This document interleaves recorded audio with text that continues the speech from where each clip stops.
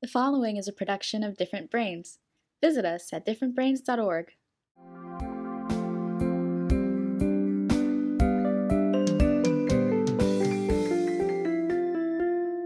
Hi, I'm Dr. Hackie Reitman. Welcome to another episode of Exploring Different Brains.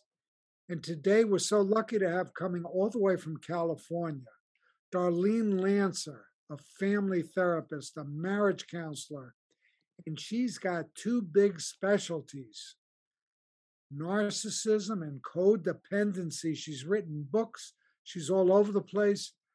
She really knows a lot, and she's going to share it with us. Darlene Lancer, welcome. Well, thank you very much for inviting me. I like to share what I've learned and researched with more people. So I appreciate the opportunity. Why don't you introduce yourself properly to our audience and tell them all about yourself?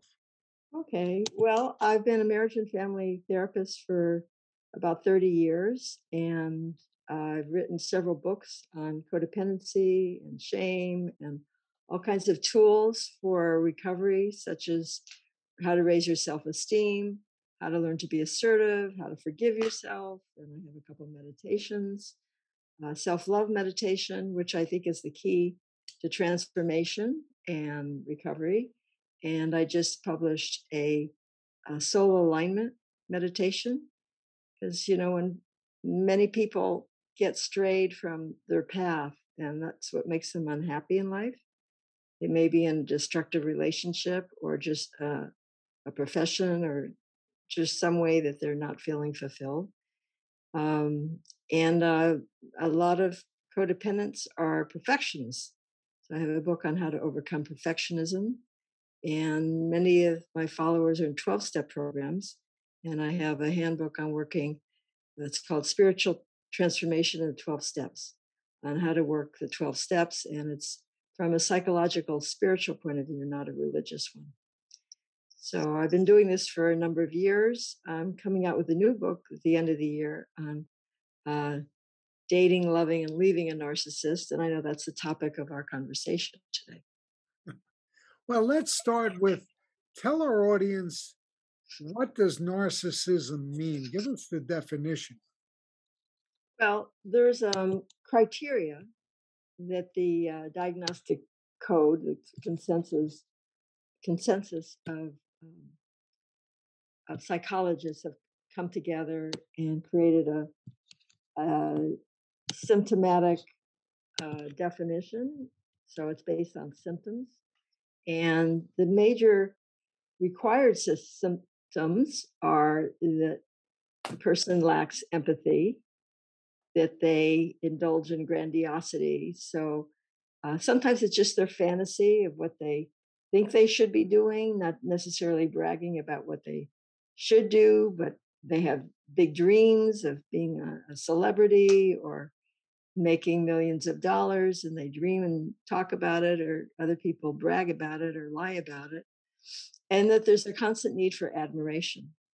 So, those are three of the core requirements from the American Psychiatric Association for narcissistic personality disorder. So, a lot of people, and there's more traits that are required for a full diagnosis. I want to depart for a minute just to say that a personality disorder is an enduring condition that starts to exhibit itself in young adulthood or maybe even as a teenager. And unlike a mood disorder like anxiety, depression, bipolar, where a person has a normal personality and then they depart from it when they have these mood swings or depression. A personality disorder, this is what you see is what you get. So this is who they are. And because that's how they've always been, that's how they see the world. And they don't think that anything's wrong with them. They think other people, and this is also, it's not a required trait, but it's what happens when you have a narcissistic personality, that you don't see other people as separate from yourself. So there's a lot of projection. So half the time, the things that a narcissist is saying about other people is a reflection of how they feel about themselves, and it may be unconscious. So getting back to the this the definition of the disorder, you would need those three characteristics and then at least two more. So that would be because you need five altogether. So those are the three basic ones. And then a feeling that you're special or unique and that you only want to associate with high status people, or people that you consider special, like only people that go to a Ivy League school or celebrities or rich people. The class may differ, but in the narcissist mind, they're superior and special. And that entitlement, and this is one of the traits that causes the most irritation in relationships. So there's a sense that the narcissist deserves special treatment. Like I talked to one couple, and the husband thought that his wife should listen to him and be interested in him and his interests and his work. And when she asked for the same, he saw no need or reason why he should be interested in her. And he said it very matter of factly with no shame. So, he was entitled to just this favorable treatment. They don't like to stand in line. I've had clients that think like the laws don't apply to them, that they're ridiculous, so they're above the law, things like that. They're special and outside the rules for other people. Now, And someone listens to this and sees this and says, you know what? I think I may have a narcissistic personality disorder. What does that person do? What do you advise them to do? well, first of all, you can't really self-diagnose. So some people are worried about that, and usually, if they are, likelihood is they're not a narcissist because, again, the illness is considered egosyntonic rather than dystonic. So it's synchronistic. It's like feels okay, and they're not really motivated to get treatment usually unless a spouse demands it or they lose a business or suddenly their health fails and then they can't just ride on their laurels anymore. But if they do really are concerned about that, and if it's affecting their relationships, I would recommend getting psychiatric treatment by a psychoanalyst more than just once a week, and someone who's really experienced in treating the disorder, because it's not just your average talk therapy. And a lot of therapists don't want to treat a narcissist because it could be very difficult. They get subjected to attacks and the anger, um, and the entitlement of the narcissist. So it takes a special um, training to know how to deal with that. So that's what I would recommend. So it could be a marriage and family therapist or a social worker or a psychologist or a psychiatrist, but they have psychoanalytic training. So it's a different category. On my website, I have a blog about treatment for narcissists, and I list some of the different modalities and what the treatment would look like and how you would help that person see the consequences of their behavior. That's one of the ways I emphasize that partners deal with a narcissist, because to them, relationships are transactional. So they want to know what's in it for them. They're usually not too interested in your feelings, even if they hurt you, only how it impacts them. So you have to communicate a little differently than you would in a normal relationship. So if you say, well, you're hurting my feelings, they'll feel like, well, so what? I didn't get my needs met. So you have to point out to them that relationships are a two-way street. And when you do XYZ, where I don't feel that my needs are getting met, I don't feel like meeting your needs for whatever that might be. You have to know where you have leverage. Usually a narcissist wants attention, they want sex, maybe other things. If it's a woman, she might want support or praise about her looks or things like that. Is it more Um, common among one of the genders? yes, there's definitely more men that are narcissistic. That doesn't mean that there aren't women. There are plenty of women who are. Um, but I'd like to go over a couple more of the traits, the symptoms. Sure. So I mentioned, okay, thinking you're special and only want to associate with high status people. Entitlement, that you are entitled because you're so special to special treatment and favor unique treatment that more than other people. And another really uh, trait that causes problems in business and relationships is many narcissists, not all, but one of the traits is exploiting and taking advantage of others for your own personal gain. So they might dishonor a contract or use information or in some way or exploit a girlfriend or a boyfriend uh, to be supported or to have sex or to get some special advantage. And then envy is very common. So they think that people are, because they're so great, that they're being envied and they envy others because they want to be the best and they can't, they're very competitive. They're always scanning the room, the situation to see who has the power and who's getting the most attention. And they want to be sure it's them. So they assume that people are envying them. And I remember, I had a narcissistic mother.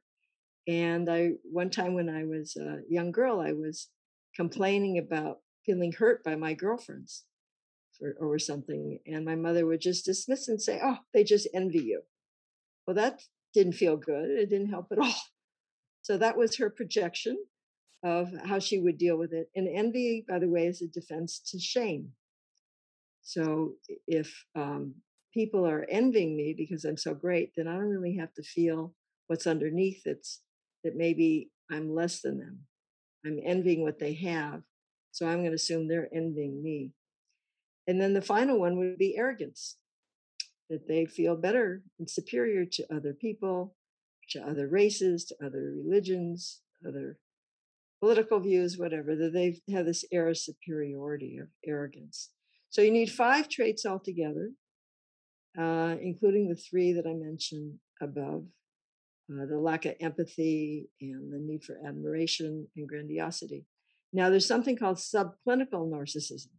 So people throw around that term. Oh, he or she's such a narcissist. Look at all their selfies, on Facebook, or they're so selfish. They only think of themselves. That's not enough. Or someone is so arrogant because they think they're better than everybody. That's not enough to be a narcissist. The key thing is, do they lack empathy? And do they have this insatiable need for admiration? So those are some of the core. And then there's 4 different types of narcissists too. It can manifest in different ways.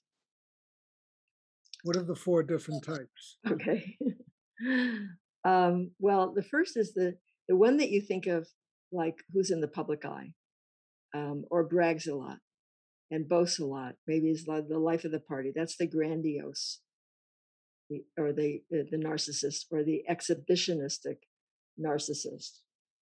Those are like your stereotype, and they're usually very bold.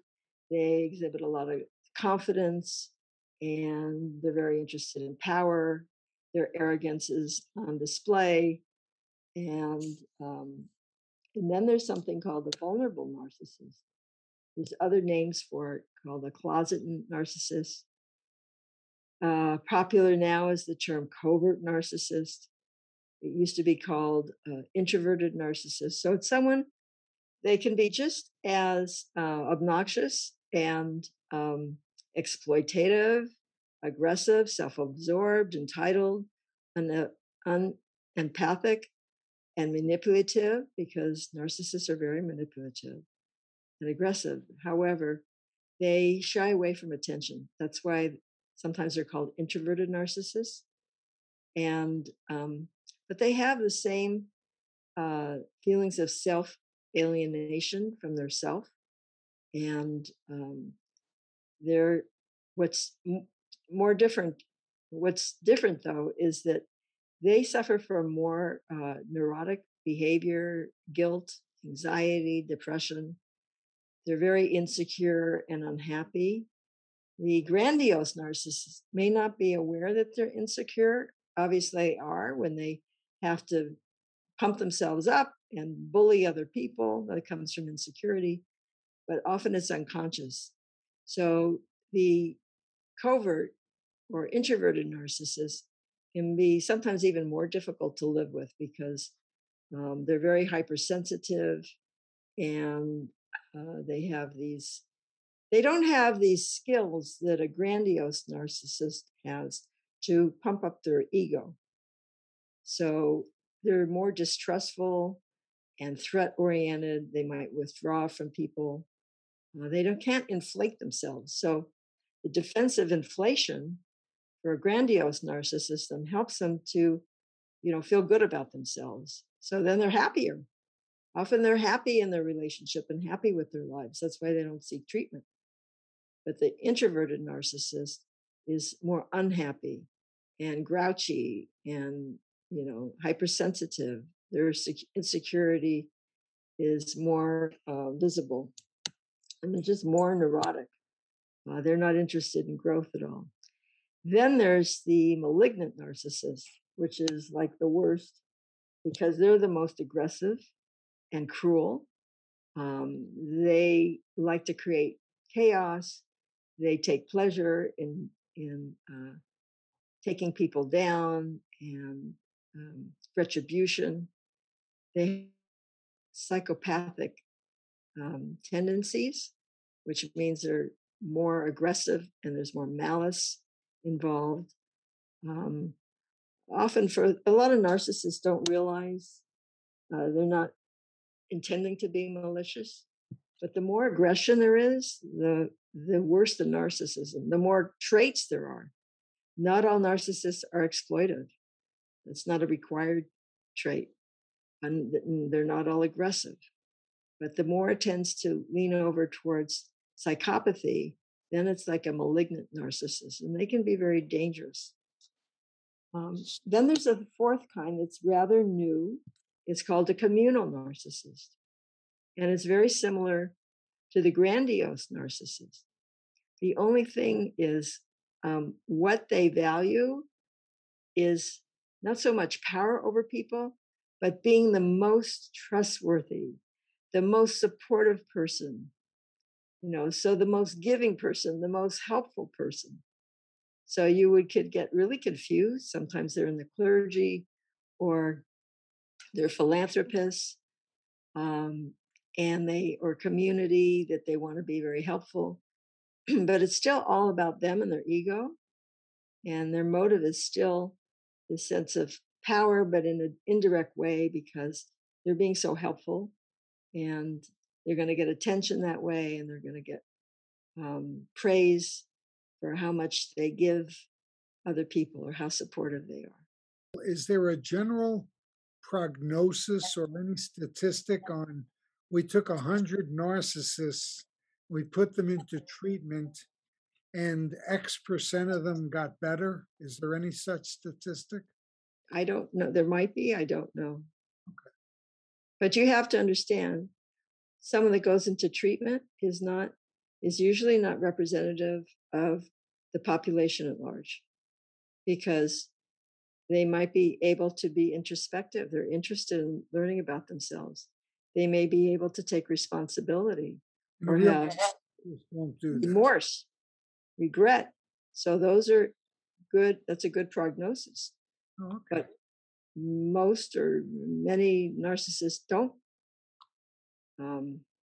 But what I was going to say is that in the dynamics, and it's really any abusive relationship, not just with a narcissist, but often someone who puts other people first and wants to please, someone who's codependent, will bond with a narcissist, or just someone abusive. Could be with an addict. Yeah. How can our audience learn more about you and your work? Oh, okay. Well, my website is whatiscodependency.com. You can also find me at darlenelancer.com. And I'm all over the internet. And I write for Psychology Today and Medium. And you could subscribe to my monthly blog on my website. And what else? I'm on Twitter and Instagram. I have YouTube's up on my YouTube channel. And I have a lot of podcasts on Clipit, CLYP.IT. And there's some on SoundCloud, and there's links to them on my website. And of course, I'm on Facebook and Pinterest. And those are the ones where you can find me all over. If you just Google my name, you'll find a lot of stuff. Arlene Lancer, thank you so much. This has been very enlightening. It's been great to have you. Thank you for being with us here at Exploring Different Brains. Oh, you're very welcome. It's been a real pleasure, and I enjoyed our conversation.